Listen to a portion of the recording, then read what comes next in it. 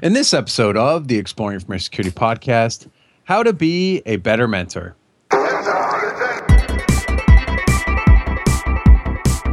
Welcome to the Exploring Information Security podcast, where you will learn, explore, and grow your security mindset. I am your host, Timothy D. Block, and in this episode, we will be exploring how to be a better mentor. And with me today to do that is Chris Spain, aka Lopi. Chris, how are you? I'm good. How are you, man? Good. Excellent.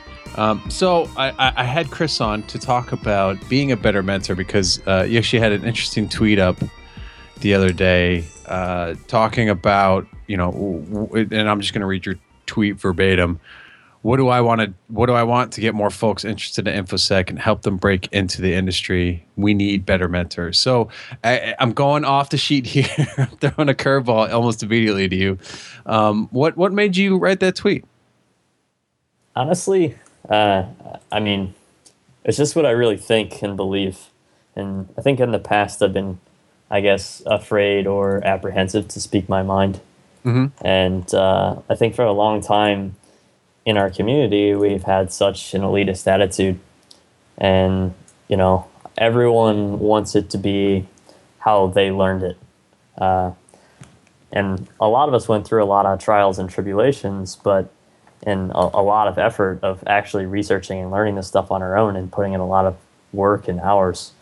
But at the same time, if you can honestly tell me that you got to where you are today without someone holding your hand at least one time, then, you're like a one percenter, that's awesome. And that's great, but that's not everyone. Not everyone can do that. Not everyone can learn this by themselves and self-study. So I think we just need to foster a more positive, engaging way of teaching information security. That's awesome. I really like that. And that kind of answers one of my questions, which was why are mentors important? And I think you're right in that there are different ways that people learn. So catering, you want to have, there's different approaches to learning, which I think is great. And we're going to kind of tie all that into mentorship here because you actually had some following tweets on talking about that. But before we get to all that, let's define, what is a mentor? I could just read a definition back to you, but I think in information security, it's a little more broad than just the standard definition. Okay. There really is a lot in our industry and a lot to learn and a lot to know to even break into it. And a lot of the time, people don't have someone to kind of guide them through that process. Like last year, I met an individual at Circle City Con. He was trying to break in the industry, and he was also going through a rough time personally. But I gave him my personal cell phone number, even though I had just met him, and told him to call me anytime and that I'd help him and try and guide him along and tell him what worked for me and connect him with people and introduce him to people so that he can get that first job and actually be in the industry. And, part of it was a lot of he didn't really believe that he could do it, and he just needed someone to tell him that he could. So, I got him to play a CTF with me, and he did amazing in it, actually. He almost beat me. So, I played CTF for a while. So I was really impressed, and it was awesome. And so I think there's a lot of talent out there. There's just a lot of people that are kind of intimidated by everything, and they just need a little encouragement. And if you can just hold their hand just a little bit, then all of a sudden they start running, they're walking on their own.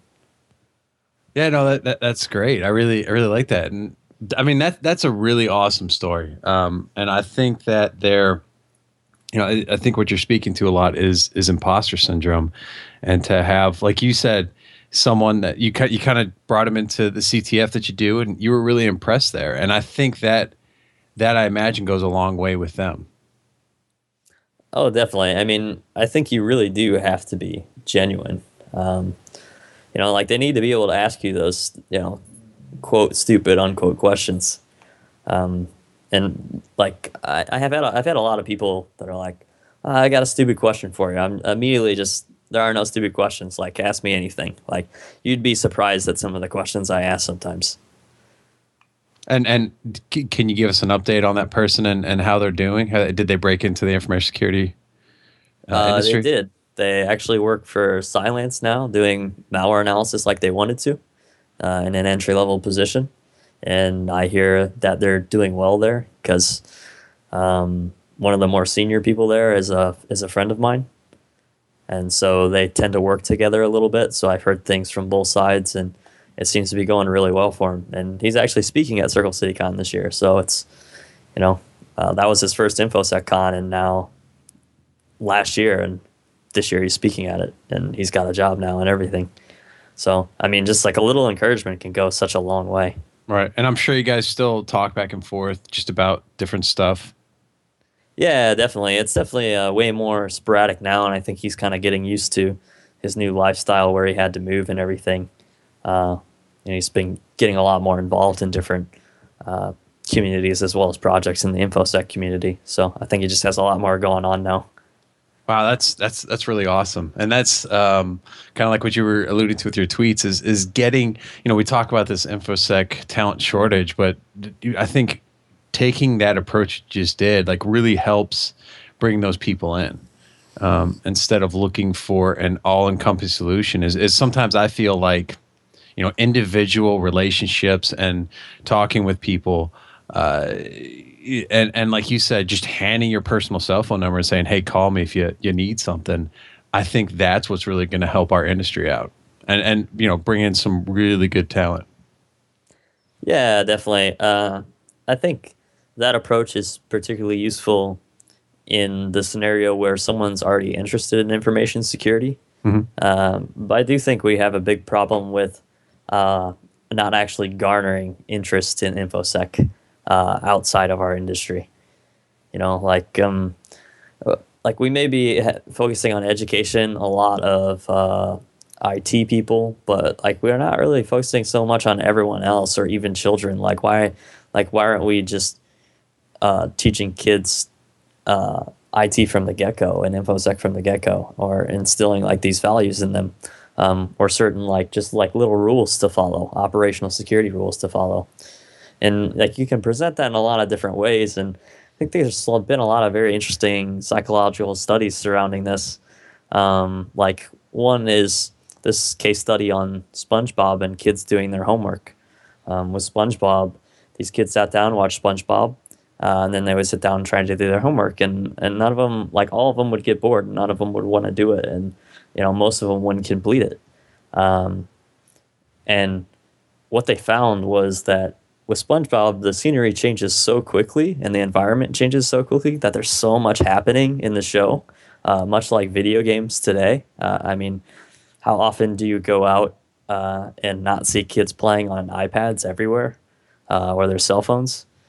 And so, I think we just need to change our presentation of the information. Like war games are really great, right? And I've learned a lot from those, but I was already interested. What if we took a war game and put it inside of a video game at the same time? Right. Well, and like you said, you introduced him to CTFing, which is another good opportunity to give some people some kind of, I guess you could say, reward experience, but give them some taste of that. Yeah, definitely. But I think my main point is kind of dressing it up and not really, saying it's all about InfoSec. Right. Well, and I've heard of that, and there was I can't remember what podcast I was listening to, but the guy was talking about trying to teach high school students some complicated math, and they were just bored out of their mind. So what he ended up doing was reframing it into a Star Wars. So the scene from Empire Strikes Back where Yoda lifts the X-wing out of the swamp. Yeah, definitely. He had the kids calculate how much force Yoda needed to pull that off, and instantly they got into it. So that's just one thing right there. And but I think you had another solution that you're working on to kind of get people more engaged in InfoSec related stuff. Yeah, I mean, I'm trying to develop a game. I'd say keywords trying. Game development is hard, I've learned. And it took a long time to actually conceptualize it all. Like I came up with the idea a couple of years ago, and I've been trying to do it ever since. And in the past like couple months, I had some huge breakthroughs and actually figured out how to do it all. Um, and so if you can imagine, like, uh, if you've ever played any video game on Steam, you have the Steam console. And so if you press tilde, then the Steam console comes down.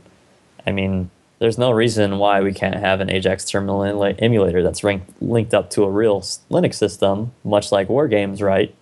Like Over the Wire, as an example.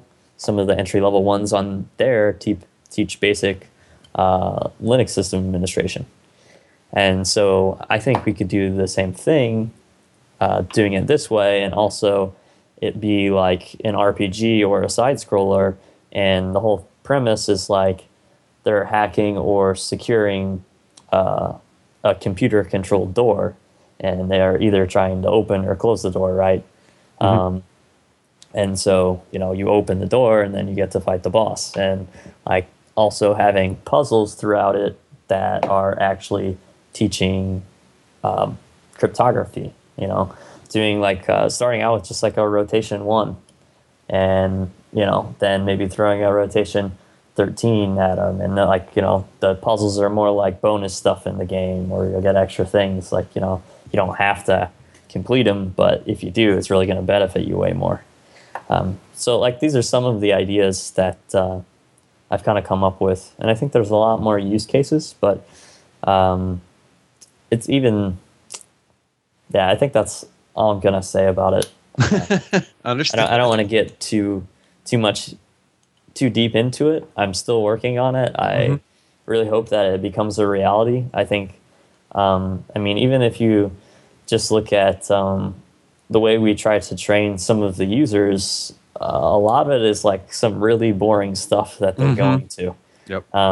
If you could do like security awareness training through a video game instead, that would be great. So I'm not only trying to like develop games to release, I'm also trying to basically form a training company as well and develop custom training solutions surrounding information security education. At least that's the idea. That's the dream. So can you tie this back to being a mentor then? Like I guess, because we kind of went off on the sidetrack a little bit, and I'm curious to see how you tie this back into mentoring. Like, how do you see it? So I think like we can almost foster that mentorship inside of a game through non-player characters. Like if you look at the Sans Holiday Hacking Challenge in 2015, you know, the one that they just put on. I don't know if you played it at all, but it was pretty awesome. Like, yeah. And whenever I saw that, it really motivated me with my idea to continue to do that, since I saw Sans kind of do it. My idea is just like, I'm just focusing on more entry level. I mean, their hacking challenge is a challenge for a reason, right? And you know, you had to actually write an exploit to compromise the 5th CNC server, the last one, to fully complete it. But I think you know, like there was a lot of actual true mentorship in that game itself. They had hints in it and friendly NPCs that walked them through it. And for the most part, people didn't really have to contact Sans at all. You know, they provided everything that the people needed in the game to be able to solve all the challenges. Like, yeah, granted, you know, it's kind of a competition and a challenge from Sans, but I think it can be done, even like at more of an entry level perspective. And they did have some entry level stuff there, and you know, there's quite a few people I knew that hadn't really done any red team stuff and decided to give it a shot and actually got pretty far into it. So.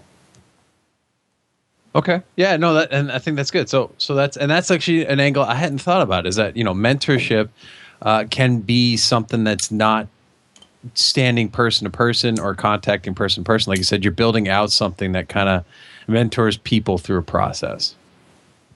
Right. And of course we'll always need people as mentors as well. Right. But, we need to get the people interested in InfoSec first before we can be their mentors in InfoSec. So at least that's kind of the idea behind it. So how do you define a good mentor? It's a really tough question, but I think the most important aspect is continuing to mentor them and continuing to be present and having some sort of relationship with them. Because a lot of times it will flip and, the mentor will become the mentee. Mm-hmm. And it'll kind of go back and forth, right? So I created a security club at Illinois State University. I still stay in touch with the people that are running that club right now. Even though I didn't actually graduate from Illinois State University, I created that community. And so I feel an obligation to keep guiding them along. And so I won't ever turn my back on any of them. And even though I left the university, I didn't turn my back on those people, and I kept helping them. And, even if I'm in a really bad mood or, I'm not really having a great time in my life at that time, I will still help all of those people. So I think it's like being a great mentor is really about still being present and helping even when you're maybe not having such a good time. Yeah, I'd also say, like you said, being genuine and looking to, you use the hashtag sharing is caring. So sharing your experiences, sharing your time, I think is a big one. Yeah, definitely. And I'd say another huge one is, for me, operate transparently. You should have nothing to hide. There's no secret sauce. Yeah. Sorry, it's just most of the time it doesn't really exist. It might be some scripts that they wrote. Even if I have some scripts that, I may not put out on GitHub because it's my, quote, secret sauce for pen testing or whatever, and I don't want it out there, I'll still share those with the people that I mentor. It's important to to share everything that you do. If you're truly trying to help them learn and grow, and you actually want to improve information security as a whole. There's no reason to be hiding all this stuff unless it's proprietary code. Right. No, absolutely. All right. Is there anything else you'd like to add that we haven't already covered? I would encourage, if you're listening to the podcast, to, when you're at the next conference that you're at, to actually try and help someone that's trying to break into the industry and talk to the people that aren't usually around, that you've never seen them there. Go introduce yourself and see if you can help them out. Right. Well, that builds your network. Helping people into the industry is just a good thing, but it does benefit people because you get to know more people and they're going to have different experiences. And, I took someone that was trying to break into the industry to DerbyCon with me. He grabbed a DerbyCon ticket and rode up with me. And he was, we didn't hang out like we hung out together, but we also went our separate ways. And he went off and had some amazing experiences and some amazing stories that I got to hear about later. So these people are making their own connections, especially when they get into the industry. So I definitely agree with that. Right, exactly. I think one of the best stories I have about, I was just being me and genuine, and I'll let anyone shoulder surf me in CTF. It was at the very first DerbyCon. Ben 10, if you know him, walks up and, it was his first security conference.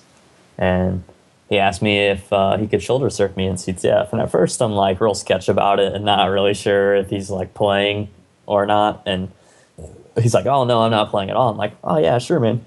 So I started explaining everything that I'm doing to him because he's asking me questions, and we started talking, and I was like, "Oh, what's your Twitter, man?" He's like, "I don't have a Twitter."